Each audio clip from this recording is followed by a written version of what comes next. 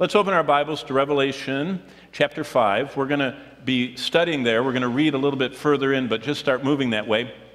Someday, every one of us here who have been justified freely by Christ's grace through the redemption that's in Christ Jesus, who have received the endless life that those who become a part of Jesus Christ have, we will be a part of the ultimate singing of the Hallelujah chorus. Now, in the English language, in the English culture, for me to say hallelujah and chorus together, immediately, it's like a Google search that comes up instantly. In most people, when they hear hallelujah chorus, they think of what? Yeah, Christmas, Handel's Messiah, and all that. That's a good connection, because actually, the last verse that he studied before he wrote the hallelujah chorus is right here in chapter 5. But for just a moment, I want to talk to you about the ultimate hallelujah chorus that's in the Scripture. But before I do that, let me tell you about the one you've all heard of. It was in April of 1741. A German composer, Friedrich Handel, was living in London, an English-speaking country. He was bankrupt. He was experiencing, doctors today can't figure out, maybe it was like a pinched nerve or something like that, but he had a burning sensation that was paralyzing him. He couldn't work. He couldn't stand. He was just so bankrupt, paralyzed by pain. He had become so betrayed by his fellow people in the music circles because he had achieved some notoriety. He wrote oratorios. And he wrote them in different languages. And so he had earned his living that way and become known, but he was turned on. And most people felt that his music was kind of like has been, from yesteryear. Now, that was before we had golden oldie, radio stations that keep the old ones going.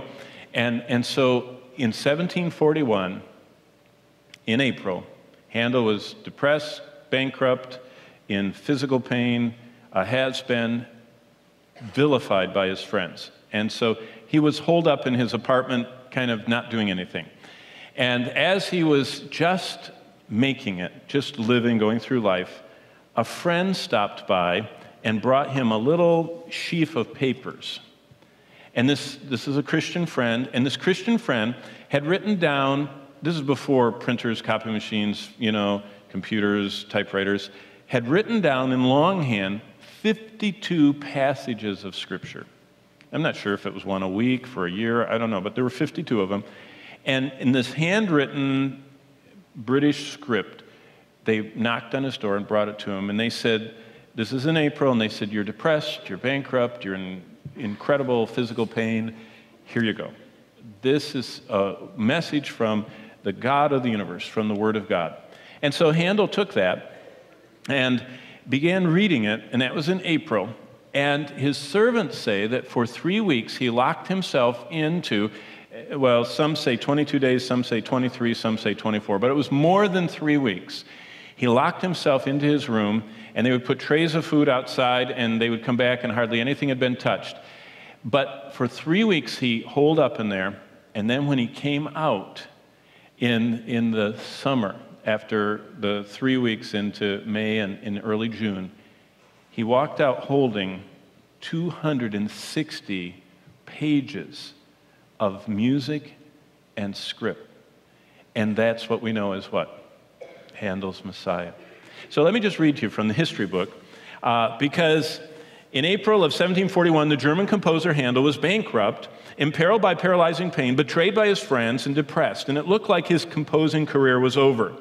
And into this devastating time in Handel's life, a friend presented him with 52 scripture passages.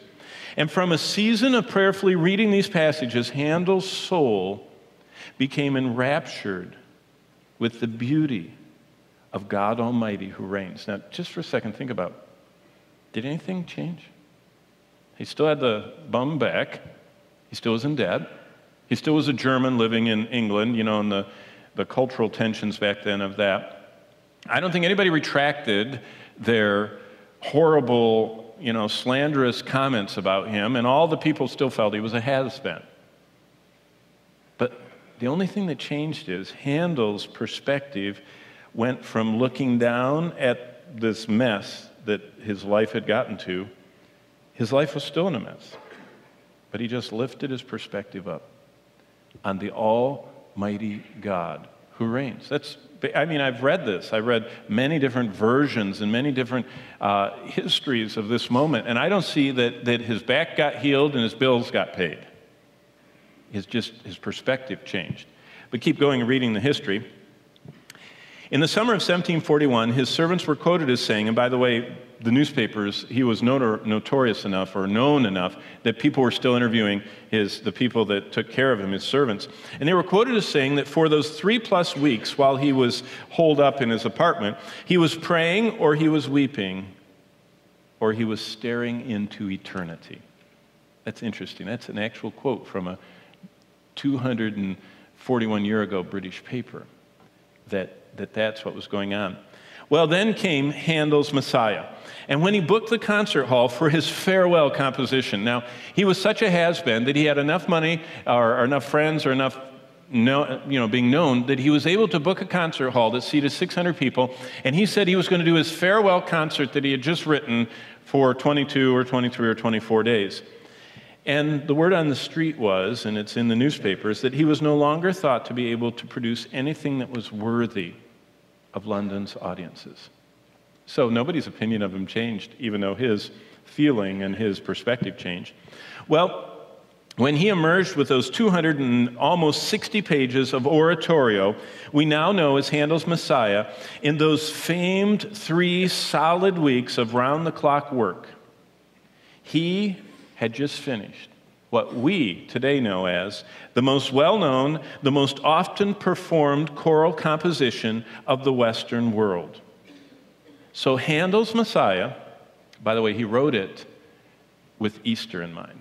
It was a resurrection piece, and we've kind of moved it to Christmas. But he wrote it thinking of Christ's resurrection and glory. But those words, 260 pages of his notes. It's a 3-hour oratorio. Just the 52 scriptures, if you read them carefully, take 30 minutes to read. And they're all in his oratorio. But all that was based on those passages from God's Word. And 3 of those passages have become some of the best known. So we're in chapter 5, but keep turning to chapter 19. Because I just want to, chapter 11. Go to chapter 11, and then we'll go to 19. But I just want to read for you 3 of the passages. Now, the last one from which was birthed Handel's Messiah is from chapter 5, and we're going to come back to that. But I just thought that this morning, I want you to see how words that you can see just with your eyes, a lot of people only read the Bible with their eyes. Their eyes just go across them, and they go, mm-hmm, and they can phonetically sound them out. They went to school, and they just read them. But Handel, with his back problems and his bankruptcy and his emotional problems and everything else, read these words with his heart. Completely changed his life. And it became, the only way we know his name today is not because of his previous works, but because those 52 passages he started reading with his heart. And it completely changed his life. Chapter 11, and we'll read verse 15, and then we'll go on to chapter 19. You follow along. Let's all stand together for the reading of God's Word. You follow along and see if you don't hear music, in your minds as I read these words. Then, this is chapter 11 of Revelation, verse 15. Then the 7th angel sounded, and there were loud voices in heaven saying, "The kingdoms of this world," and we would add, "and of his Christ." And of his Christ. But can you see it? "The kingdoms of this world have become the kingdoms of our Lord and of his Christ, and he shall reign forever and ever." And Handel thought, bankruptcy, back problems, God's still reigning. And I can either choose to focus on what everyone thinks of me, or on the God who reigns. Okay, now go to chapter 19 of Revelation, and I need verse 6. We got to just keep with the score he read. Here we go, 19:6. "And I heard, as it were, the voice of a great multitude, as the sound of many waters, and as the sound of mighty thundering, saying, And this is the Greek form of the Hebrew.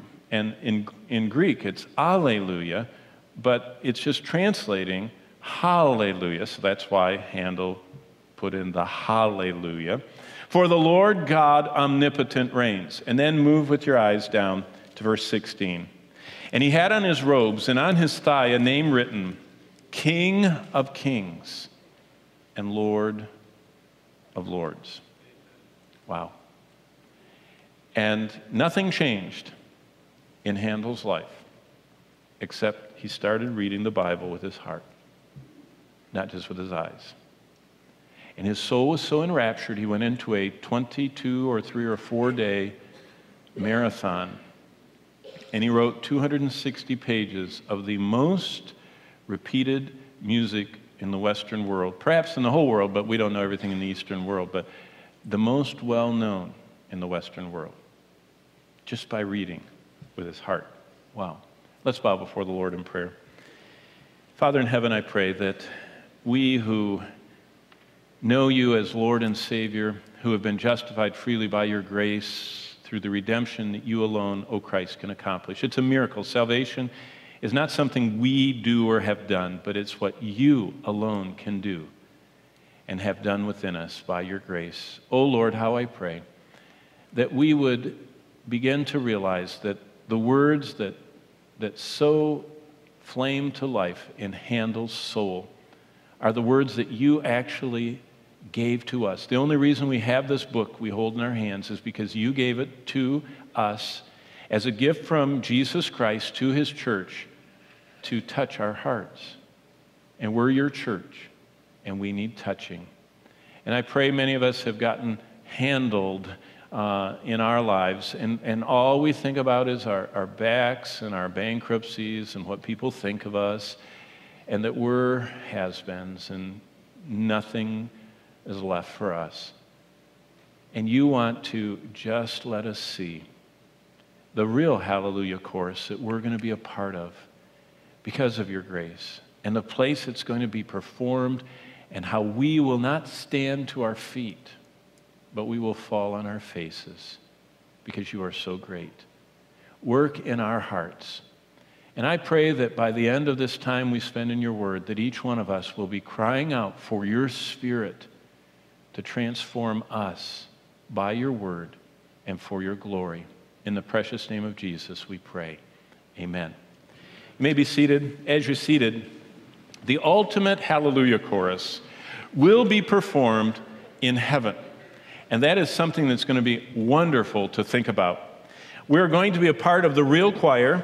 We're going to be singing the real hallelujahs in a very real place that is described as the throne of the God of heaven. Now, what's amazing is over the last 200 plus years since Handel wrote these words, professional musicians have been asked to participate. They didn't ask them if they were born again. They didn't ask if they were redeemed. They didn't ask them if they were blood-bought Christians. They just asked if they were the very best in orchestral and choral work. And they performed. Now, the interesting thing is that the scriptures tell us that the only ones that are invited to sing the ultimate Hallelujah chorus are those who are registered in heaven. And so only the redeemed, only the born again, only the saved get to be in the scene we're going to see today. And what's amazing is that saints are invited to come before the throne of God to sing the words that we know of as the closing Hallelujah chorus. But it's only for the redeemed. And people on earth for 200 plus years have stood to their feet at the sounds of these hallelujahs. By the way, you read history. You know what's neat about history? You can read about 5 versions of the same event.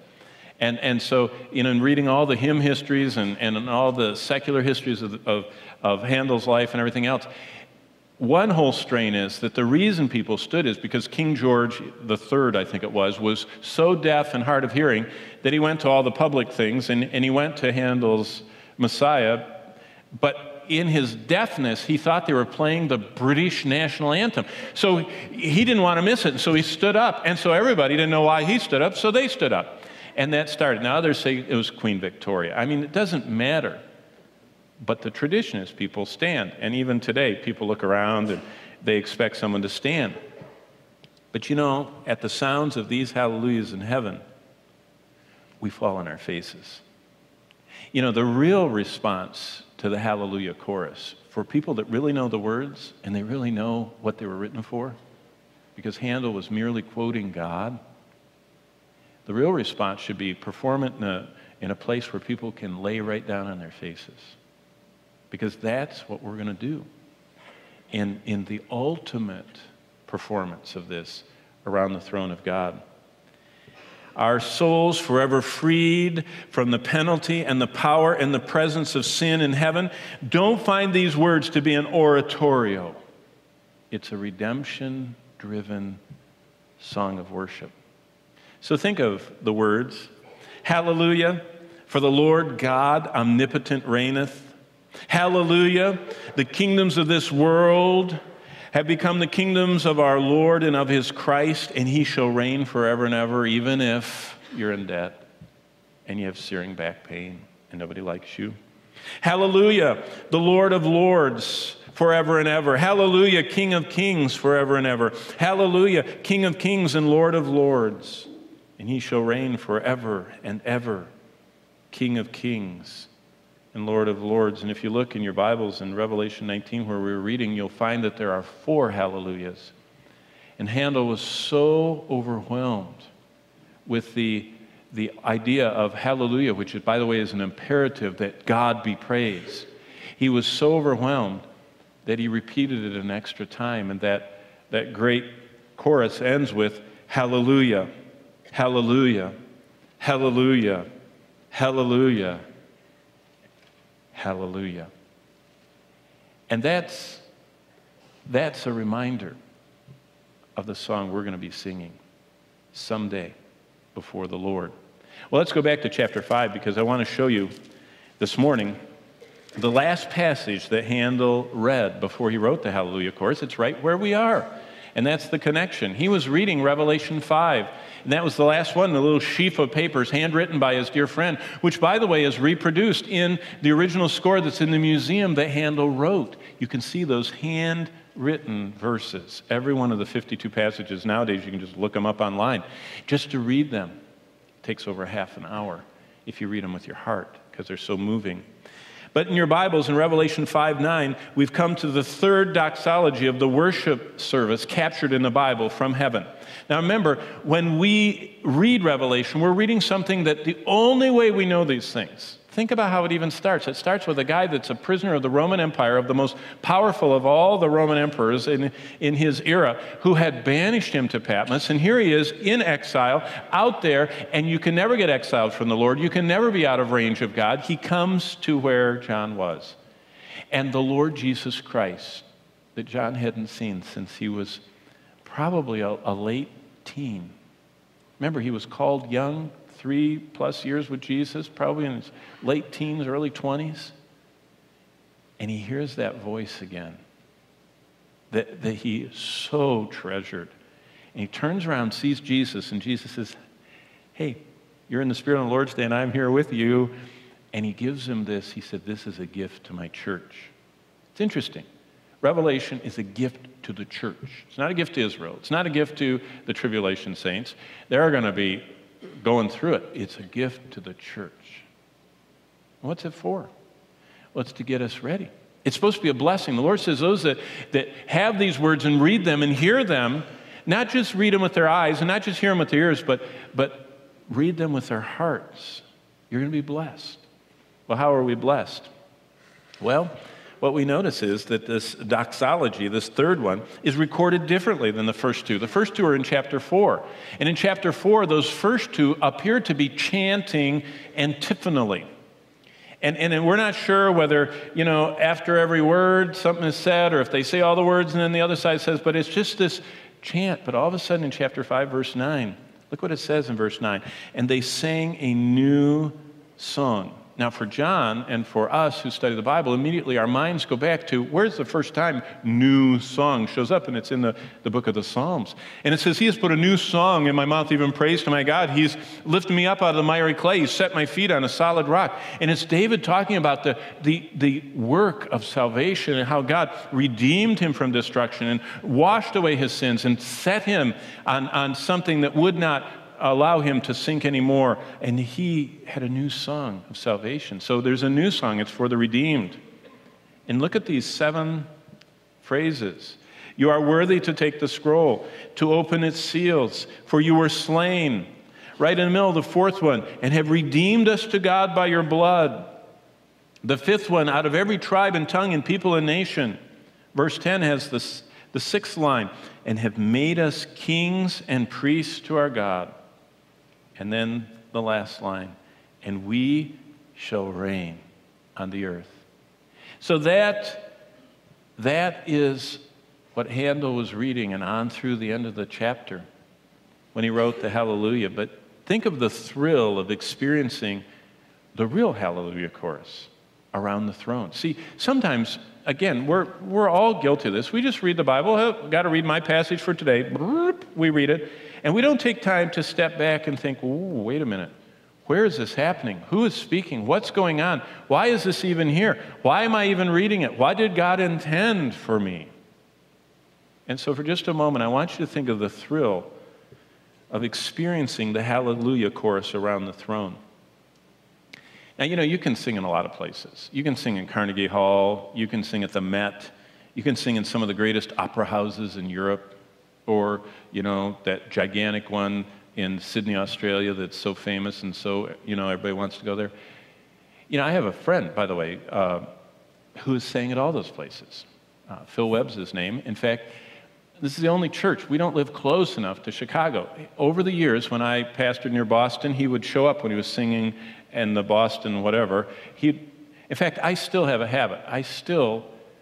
Throughout the message, I look across the back row. And I look at everybody's faces because Phil is so unforgettable. I can always, he's not here this morning, but I always still look for him. It's a habit I have because when I was in Rhode Island, when I was in Tulsa, whenever he was performing, he would show up in one of the services sitting in the back row. And so I had a custom, and I wouldn't tell anybody that I noticed he'd showed up, and I'd say, oh, hey, Phil, you're sitting on the back row this morning. Could you just stand up and sing your favorite song for us? Oh, people would start sinking under their chairs. They'd think, oh, don't call on me. I don't want to be one of his friends. He just points me out in the service. And, Phil is built like Pavarotti. He's this wide and this high and just built for sound. And he loved it. And I remember the first time he did this in Rhode Island. I mean, it was a very, straight-laced, dark suit, white shirt. Everybody sat in the same place and no one smiled, that kind of place. And they were just shocked that wasn't on the order of service, and everybody looked, and he stood, and he started singing Amazing Grace with one of those opera voices that's just, and I mean, it just reverberated through the place. When he got done, every person was craning and turning, and people were looking down from the balcony trying to see who was singing. And what I thought is, that's the kind of voice that we see in Revelation. And by the way, he did the same thing in Tulsa. He did the same thing many times in Tulsa. So I just wish that we could move the church a little closer to Chicago, and have him slip in sometimes so you could get a sense of what this kind of singing is like that's thunderous. But you know what he told me? He said, I've been in all those places. And he says, you know what? After a while, singing Italian operas, he says, you don't really care where you are. And you don't even think about what you're doing. He said it just becomes a job. He gets, I don't know, $10,000, $20,000 when he sings. I guess you would remember that part. I hope he does. But you know what he said? It's just a job. And he says, I'm sitting there singing, oh, and he said, I'm thinking about my jet skis. He says, I can sing and do all the stuff I can go through all the motions because I've done it so many times. And he said, it doesn't matter where I am. He said, I don't get a thrill out of the Met, or the Sydney Opera House. He said, but you know what? He told me when he sings these songs, that's when it's not just a job. And it's not just what he knows. You know, I cringe sometimes when I hear people say, is all we're going to do in heaven is sing? You ever seen them like that? It's like, well, do you want to go the other place? You know? I mean, or are you going the other place? You know? Because it's to think about, do you know what the song, the redemption-driven song that we're looking at is? It's not forced. In heaven, we can't believe he loved us and loosed us from our sins. And we can't believe that Jesus himself took the punishment I deserve. God treated Jesus like he did every sin that I committed. And then God robes me and treats me like I'm Jesus. You know, I mean, like I have his righteousness. And that exchange is why we sing forever.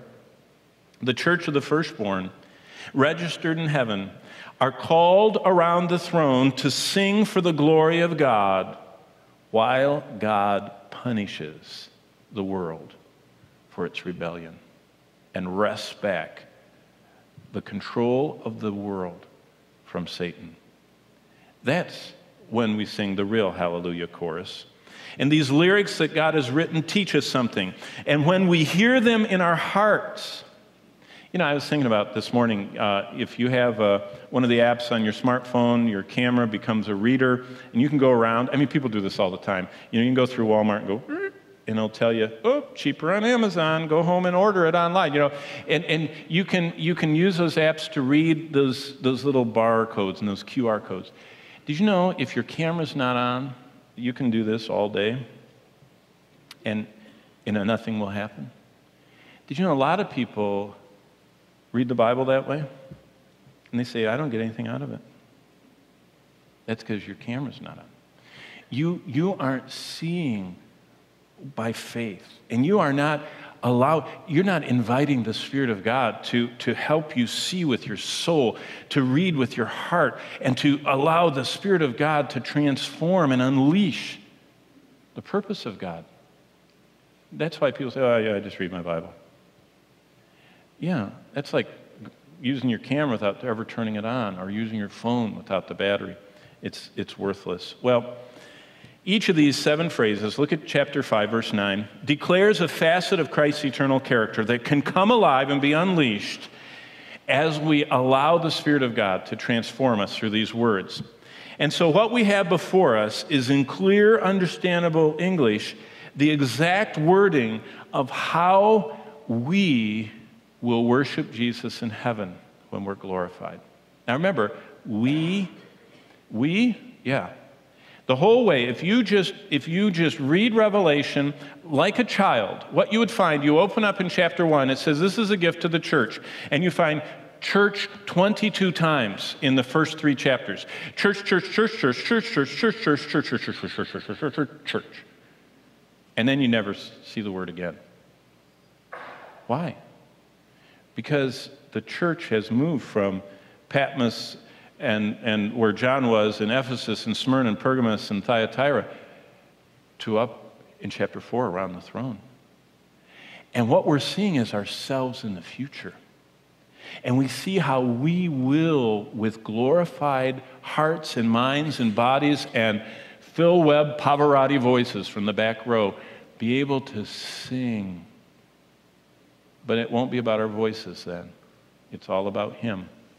And what we saw, and we saw this last week, number 1, how we worship Jesus in heaven is, in Revelation 5, they worship Jesus as the owner of the universe. That's the first line. You are worthy to take the scroll. And number 2, they worship Jesus as the judge of all to open its seals. Remember, those seals are like pulling the pin on the grenade. It unleashes the wrath of God. And only Jesus can unleash the wrath of God because he is the judge of all. And thirdly, they worship Jesus as the lamb that was slain for the world, for you were slain. And by the way, that word slain means, it speaks of a sharp knife slitting the throat. It speaks of a helpless lamb. You know, sheep are, have you ever been to, you know, like we went to New Zealand to watch some of the largest sheep ranches, Bonnie and I did, and they were, you know, they'd sheared them, and then it was time, and they let us see how sheep, they can all be in a line, and the one stands there like this, and they go, it dies, and they pull it away, and the next one steps up and goes. I mean, humans, we would run. We would stampede. Sheep don't. They're just helpless. And Jesus is portrayed in the Scripture as the one who had all the power of the universe, but he helplessly stood before the murderers as they killed him. He was slain. That's what that word slain means, slit. Willingly allowed himself to be slain for the world. Fourthly, and have redeemed us to God by your blood. They worship Jesus as the Redeemer. Do you remember when liberalism, you know what a liberal is? A liberal is someone that denies the deity of Christ, and they deny the inspiration of the Scriptures and the miracles, and they also don't like blood. And so they don't like there is a fountain filled with blood. And they don't like, John Newton's for such a wretch as me there, or such a worm as I. They don't like any of that terminology. And so they started extracting, especially blood. But you know what we're going to sing about in heaven? Look what it says. You have redeemed us. It's the middle phrase of the 7. You have redeemed us to God by your blood. He's the only one that could do it, and he did it. And he did it with his blood. And they worship Jesus as Savior. They say, out of every tribe and tongue and people and nation, Jesus said he came to seek and to save the what? The lost. He's a Savior. He comes to look for the lost. In fact, Titus, the missionary church planner that Paul commissioned, went to Crete, he, in his book, the letter Paul wrote to him, in Titus, God is called our Savior. God is a Savior. Jesus is a Savior. And it worked. Jesus is the one who came to seek and save, and his great commission plan succeeded. And we can see and hear those from every branch of humanity around the throne, safe, redeemed, worshiping. And then, look at verse 10. The sixth element, it says, and has made us kings and priests to our God. They worship Jesus as the great high priest. Jesus is the one who brings us into the kingdom of God. We are under his domain, and he is the one that ever lives to intercede for us and then makes us his priests in a kingdom and a holy nation. And we have intimate access to God. Did you know every time that I open this Bible, a direct conduit to the very throne where Jesus Christ ever lives to intercede for me is opened, and I have unfettered, unparalleled access every time I open this. That changes my Bible reading. See, I meet with the Lord through his word. He talks, he communicates through his word. George Mueller, the orphan guy, do you remember what he wrote in his journal? He said, I started out the first many years of my life, I used to spend half hour, 45 minutes, an hour praying. And he says, my mind would wander and I felt so awful and I would try so hard. But he said, I knew I was supposed to pray. And he says, and then finally, he said, I realized that I should spend the first part of my time in the Word until the Word of God opened the way. And through the Word, I started talking to God. And he says, and then I would flow from that. He says, the Word refined and John 17, sanctified me and made me, through its truth, able to talk. And he says, and then I'd pray for an hour after I read. And what a wonderful thing that Jesus, our great high priest, has done. And look at the end of verse 10. They worship Jesus as the King of Kings. And it says, and we shall reign on the earth. And Christ promised that we were joint heirs with him, and we are. So real quickly, that's the content. What is the setting? And see, that's what I think we miss sometimes.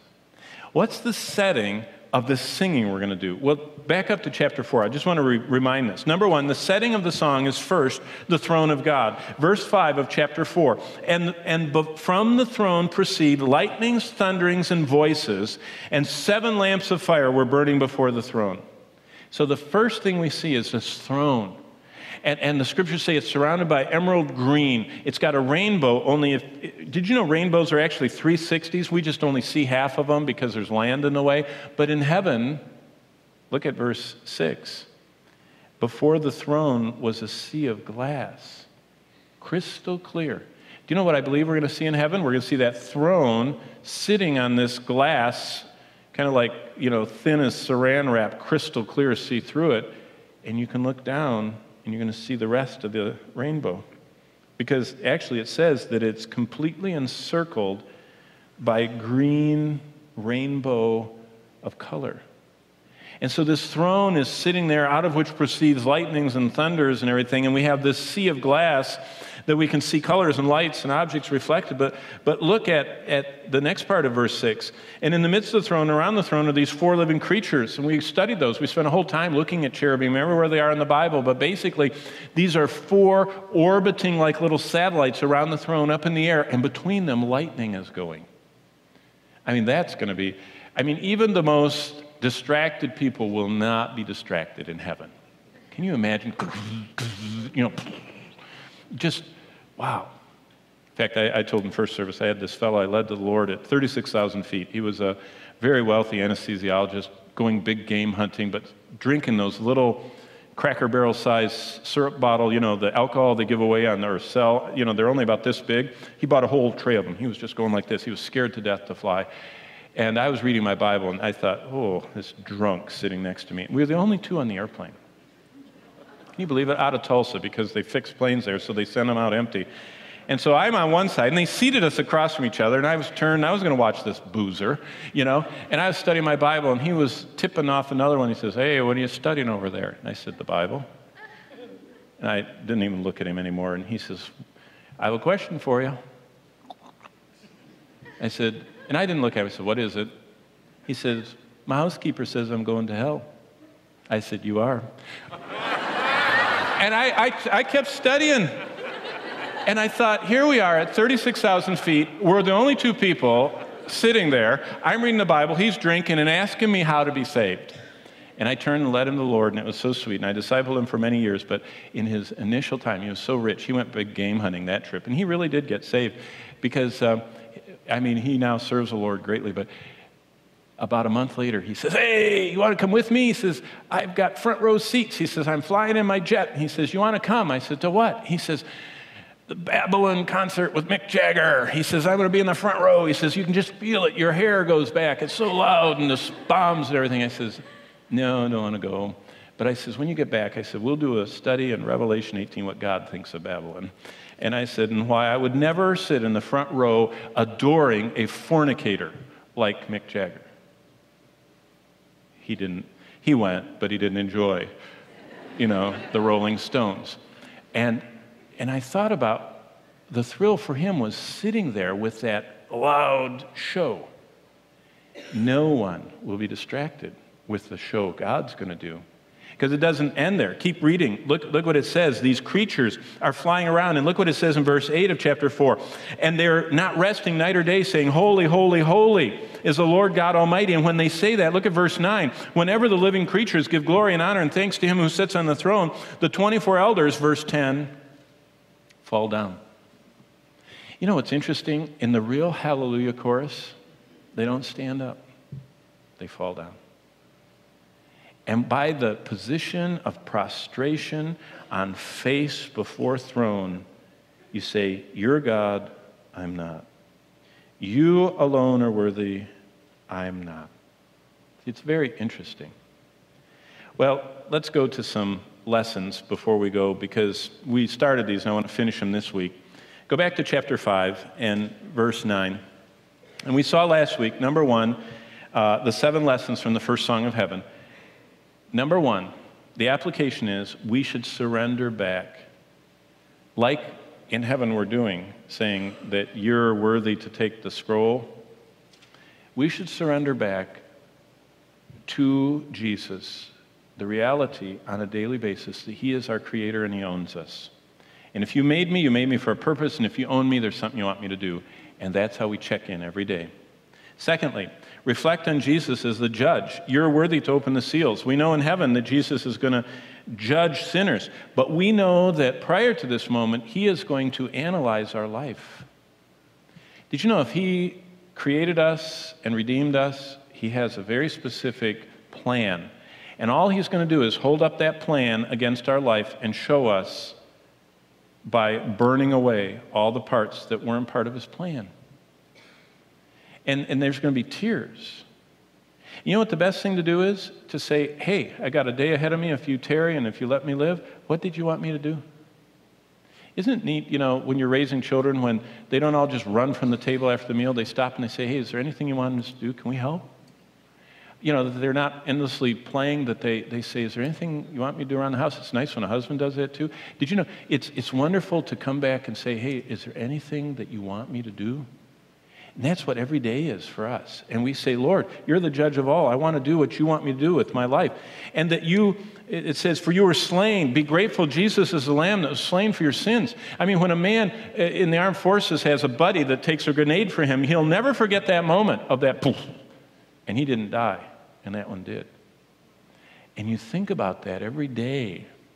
The one who took the grenade of sin for us is right next to us. He's saying, hey, you going to read my letter I wrote you? You going to talk to me today? Or are you going to spend your whole day? I listen. I'm not so old I can't hear it. Lost my hair, but not my hearing. I heard some young ladies talking. They were just in the youth, and they were saying, and they talk a little loud, and so I wasn't really eavesdropping, but it was interesting. To hear little girls talking, they says, yeah, every time I put something up on an Instagram, all those older ladies comment on it. They said they spend a lot of time online. And I thought, wow, the little younger people are saying, we know we spend a little too much time online, and so are those old people spending too much time online. Do you ever think about how much the computer has robbed us of prolonged Bible study, prolonged prayer, prolonged meditation, scripture memory? It's almost like we either hurry through that or we do it later because we've got to keep up with this whole cyber world. It's amazing.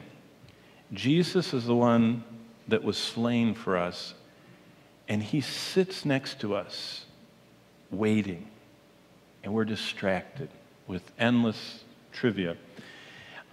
Then last time we ended with the middle. Look at what it says. You've redeemed us to God by your blood, and I told you we need to unleash the powerful Redeemer into our life. Do you know how we do that? We did that song. We closed with that. Before the throne of God above, the first thing is you have to acknowledge Jesus is the intercessor. He is standing at the right hand of God, interceding for us right now. This very moment, Jesus, Hebrews 7, 24 and 25 says, ever lives to intercede for me. And he is my mediator. But how do you unleash that into your life? The second stanza of that hymn.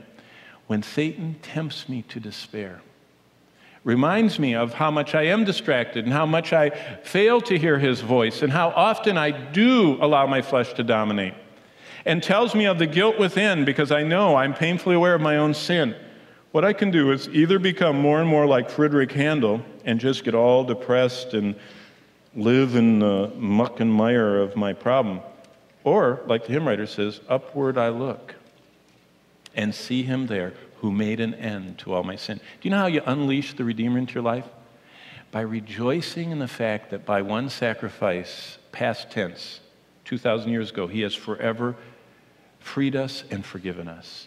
And you disarm the devil when you look up and say, because the sinless Savior died, my guilty soul is counted free. For God the just is satisfied to look on Jesus Christ and pardon me. That's how we unleash him. Real quickly, look at the next one. It says, you've saved us out of every kindred, tongue, and tribe and nation. We need to seek to show the same compassion for Jesus Christ. And so what I want you to do is, you can close your Bible, and we're going to close with the Green Book, okay? Grab it and turn to number 247. This is a Moody Bible Institute, like in Chicago. A Moody Bible Institute, I heard that, alumni, amen.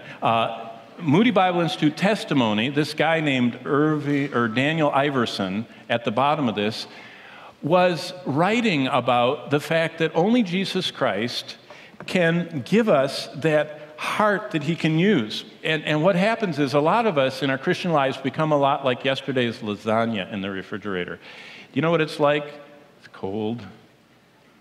And the grease has turned white.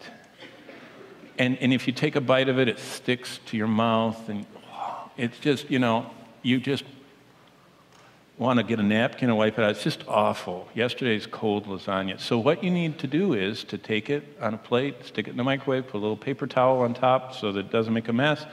Boop. And it comes right back to the way it was supposed to be. And what he said is, in 1935, he said, Spirit of the living God, I need you to fall fresh on me. I'm already saved.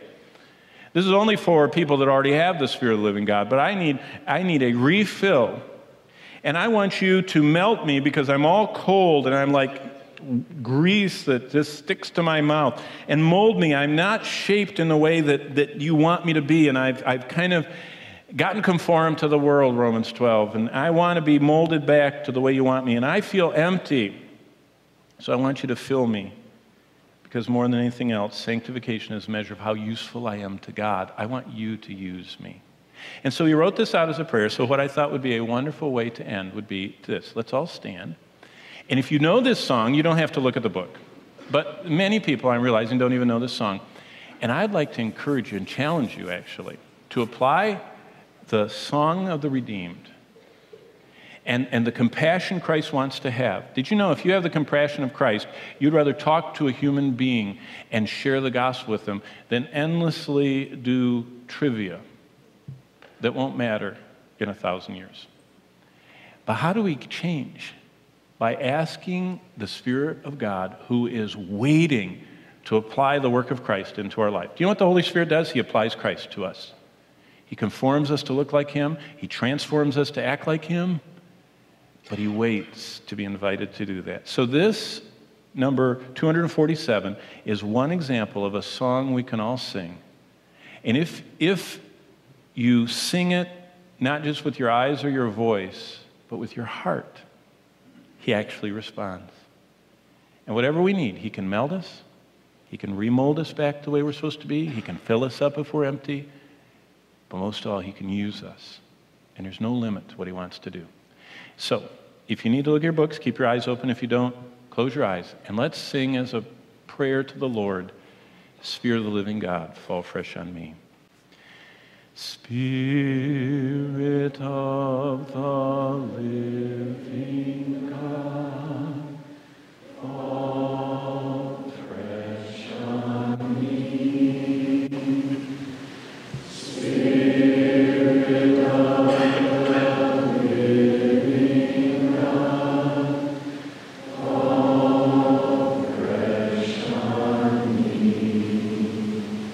fall